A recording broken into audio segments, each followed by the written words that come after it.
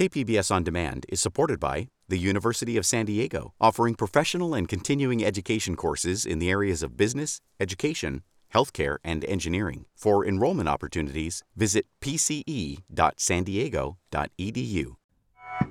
A lawsuit challenges the state's gang database. After the scathing audit came out the year before that found it had lots of errors in it, it included several children who are under the age of 1. I'm Maureen Cavanaugh. This is KPBS Midday Edition.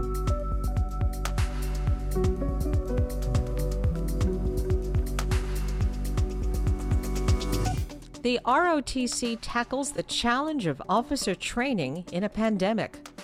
So we are relying on the CDC guidance for how the screening should occur. Someone that doesn't feel well, someone who's been in positive contact with someone who has COVID, those types of things will exclude those individuals. And we'll talk goth music, the Italian Film Festival, and more on our weekend preview. Stay with us for Midday Edition, coming up next.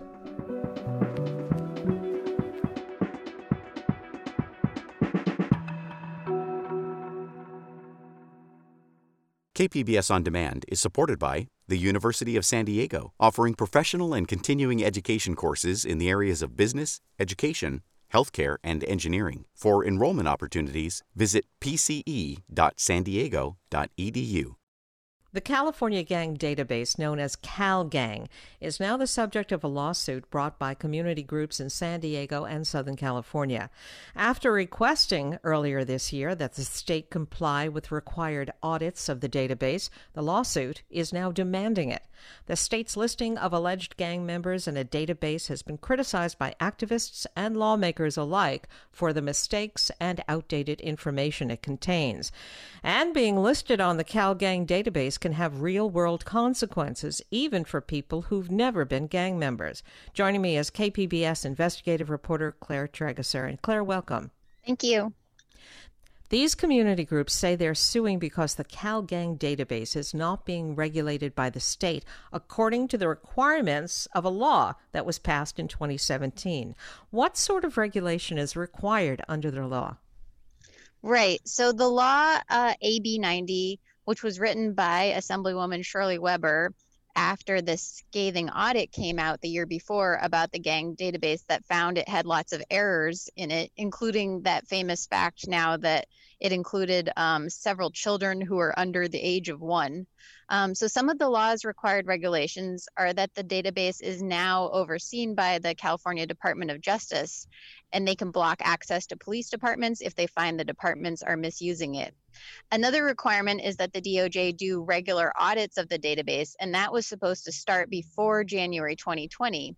That audit hasn't happened yet, and so that's what this lawsuit is over. The groups say Attorney General Xavier Becerra isn't overseeing the database the way he's supposed to, and so it should be shut down until his office can properly regulate it. What consequences could someone face by being listed on law enforcement's gang database? Well, so it's important to note that being in CalGang isn't a crime, but its critics say it creates an association with someone in the database as being in the gang. So every entry has a photo, descriptions of the person's clothing, scars and any tattoos they might have, the names and addresses of family and friends, and then information from the person's social media accounts. And not surprisingly, there are far more young Black and Latino men in it than other groups, especially people who live in lower income areas. So if police stop a person and see he's in the gang database, they might treat him more harshly, and police can use the gang label to justify stopping and questioning someone in the database. And then if that person is arrested, prosecutors might increase charges against them.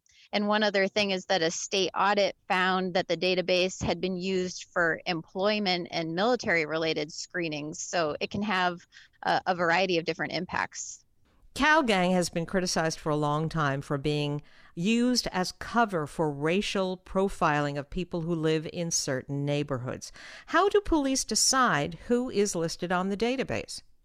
Well, it can simply just be that you are stopped in a known gang area, which includes much of areas like Southeast San Diego where people live, or if you're wearing a certain color that's associated with a gang, or that you are stopped while associating with another person who is already in the database. But that could, just be a family member or a neighbor or a friend. Just because you are, say, riding in a car with someone that police say is in a gang doesn't mean that you are also in a gang. Can people challenge being listed on the gang database? As of 2017, they can. So a law that year required police to inform people if they were in the database and provided a legal avenue so that they could challenge that inclusion. But that hasn't really been working out so well so far. Earlier this year, our partner iNewsSource found that many local law enforcement agencies might not be sending all of the required notification letters to tell people they're in the database. And a year after the law went into effect, they did a report and they found that there were only 53 requests to be removed from the database and only 11 were granted. And that's out of almost 100,000 people in the database. Now, recently, the state stopped all law enforcement from using gang database information provided by the LAPD. Why is that? Well, that was after an internal audit done by the Los Angeles Police Department found that some of their officers were using the database incorrectly. They found that at least 59 times officers had falsified records to add people into the database. So the DOJ, first of all, blocked LA from using the database and then said that all law enforcement couldn't use information that LAPD had added because it might be incorrect. Now, back to this lawsuit that was announced yesterday. Is the lawsuit trying to stop law enforcement from keeping any record of gang members in California? Well, specifically what it's looking for is for courts to put an injunction on the database until the DOJ establishes a process for better regulating and managing it. So the lawyer who filed the suit says once that process is established and a judge signs off on it, then they could use the database again. I've been speaking with KPBS investigative reporter Claire Trageser. And Claire, thank you. Thank you.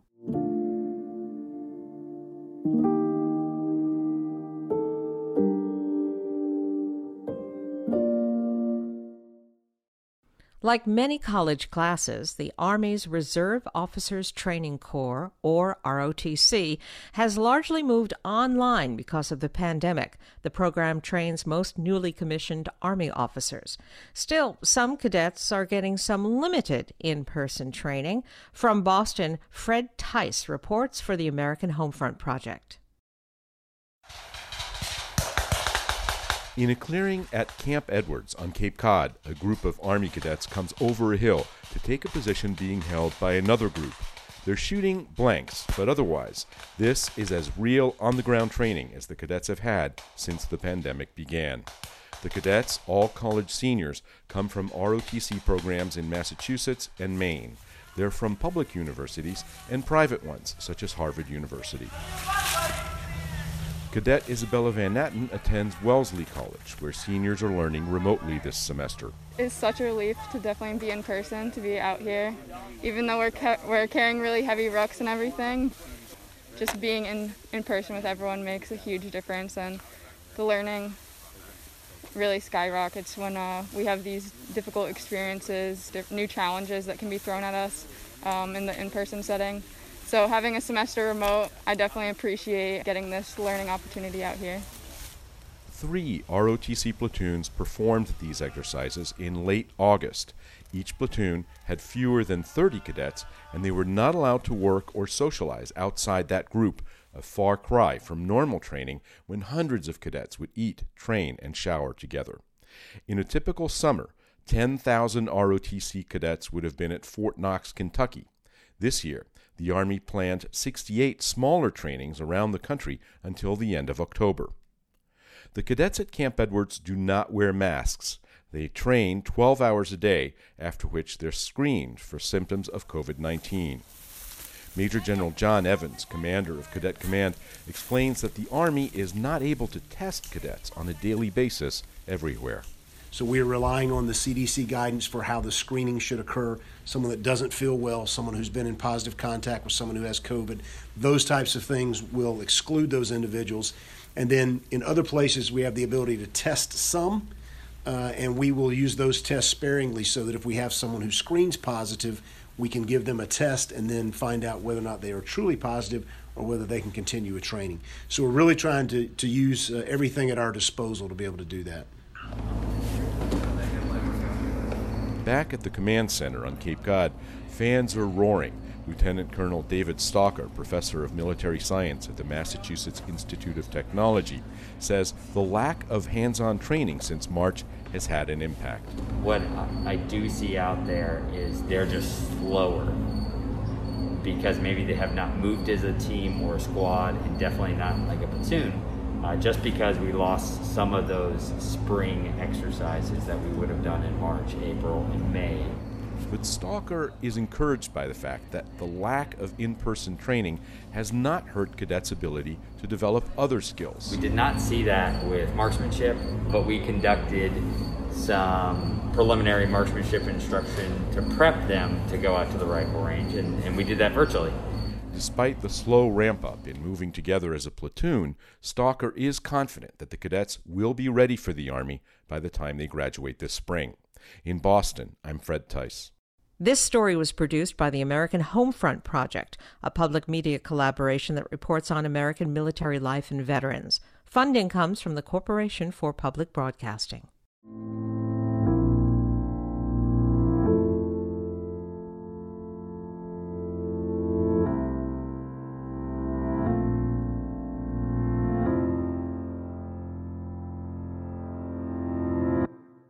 KPBS On Demand is supported by the University of San Diego, offering professional and continuing education courses in the areas of business, education, healthcare, and engineering. For enrollment opportunities, visit pce.sandiego.edu. This is KPBS Midday Edition. I'm Maureen Cavanaugh. Our arts and culture picks for this weekend preview feature a master class in the oral storytelling traditions, a virtual launch party for the San Diego Italian Film Festival, a retrospective protest photography exhibition, and some live-streamed goth music. Joining me is KPBS arts editor and producer Julia Dixon Evans with all the details. And welcome, Julia. Hi, Maureen. Now, first up, the Old Globe's Friday night digital offering features BB Mama tonight. Tell us a little about Word Up and Mama's work. Yeah, Word Up's one of the digital arts programs the Old Globe has set out during the pandemic. It's kind of part showcase, part masterclass, and part hang session. And this week they're bringing in BB Mama, who's a first-generation Beninese American. She's an actor and teaching artist, and she's going to be talking about oral storytelling traditions. She learned the West African Yoruba oral storytelling tradition from her father, and he is the distinguished storyteller and professor Raouf Mama. And I just found out that Raouf will also be dialing into the event with his daughter, kind of a nice silver lining of these virtual events. The Old Globe's Word Up live streams tonight at 6 on YouTube or the Old Globe website. And in the live music world, we have something goth to look forward to. Yes, the Casbah is hosting a virtual version of the Black Friday Goth Dance Party. They have live DJ sets as well as a band performing on their stage. San Diego has this vibrant goth night scene, so it'll kind of be hard to measure up to that dimly lit dance floor vibe, but it should be a longer and more robust version of the Casbah's regular live streamed empty venue concerts, which I've been loving. And the band, The Passengers, will perform a set of their ultra dark post-punk music. Here's a brand new track from them. It was just released on a compilation called Presence Not Absence by Southern California-based Volar Records that benefits housing relief for trans people of color. It's a great album and worth looking up on Bandcamp. And the Passengers song is called Until the World Falls Apart, which is timely.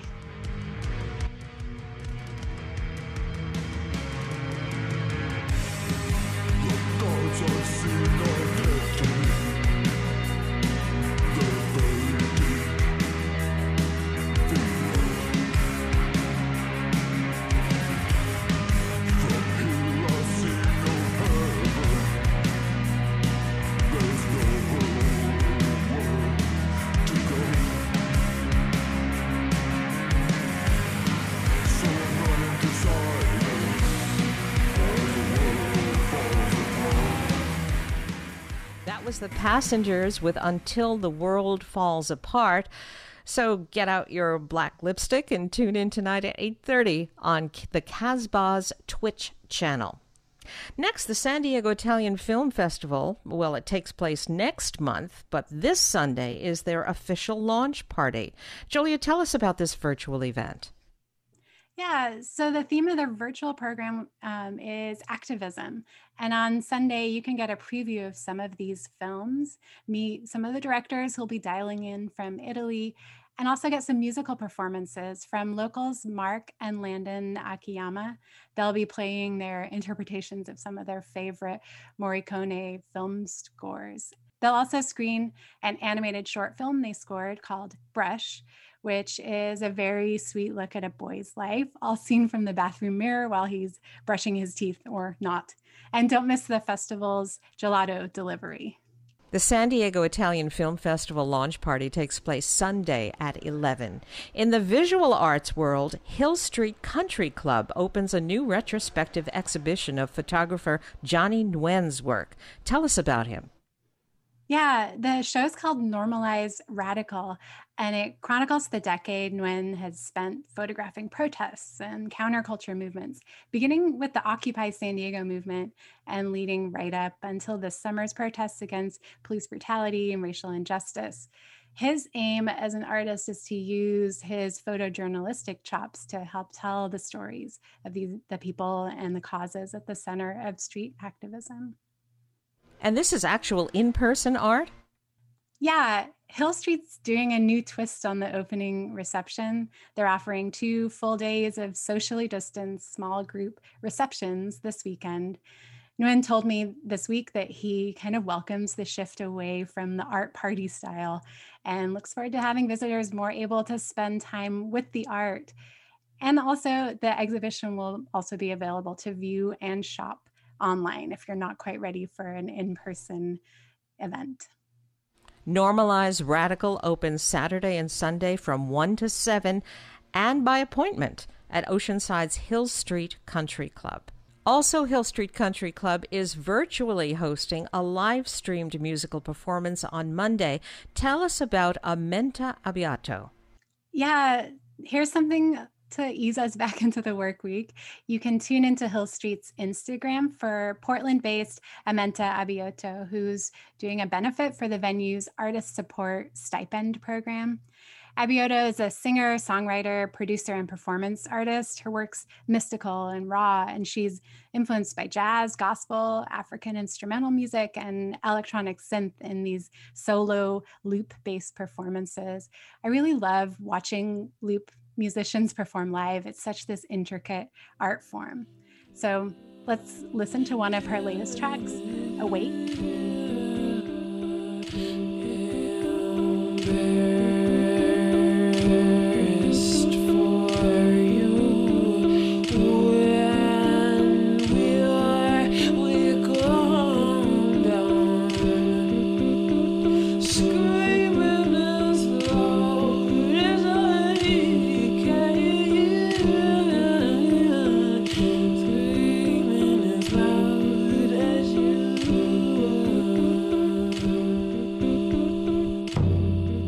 Tune into Hill Street Country Club's Instagram account Monday at 6:30 p.m.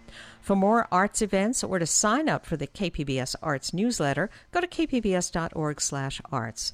And I've been speaking with KPBS Arts editor and producer Julia Dixon Evans. Julia, thanks. Thank you, Maureen. Have a good weekend.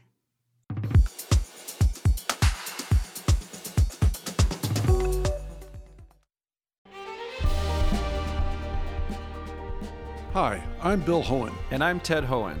Over the past 50 years, our family has brought many world-class dealerships to Carlsbad, including Mercedes-Benz, Porsche, Audi, Honda, Acura, Jaguar, and Land Rover. That's right. This year we're celebrating 50 years in Carlsbad. So on behalf of the entire Hohen family, we want to thank San Diego.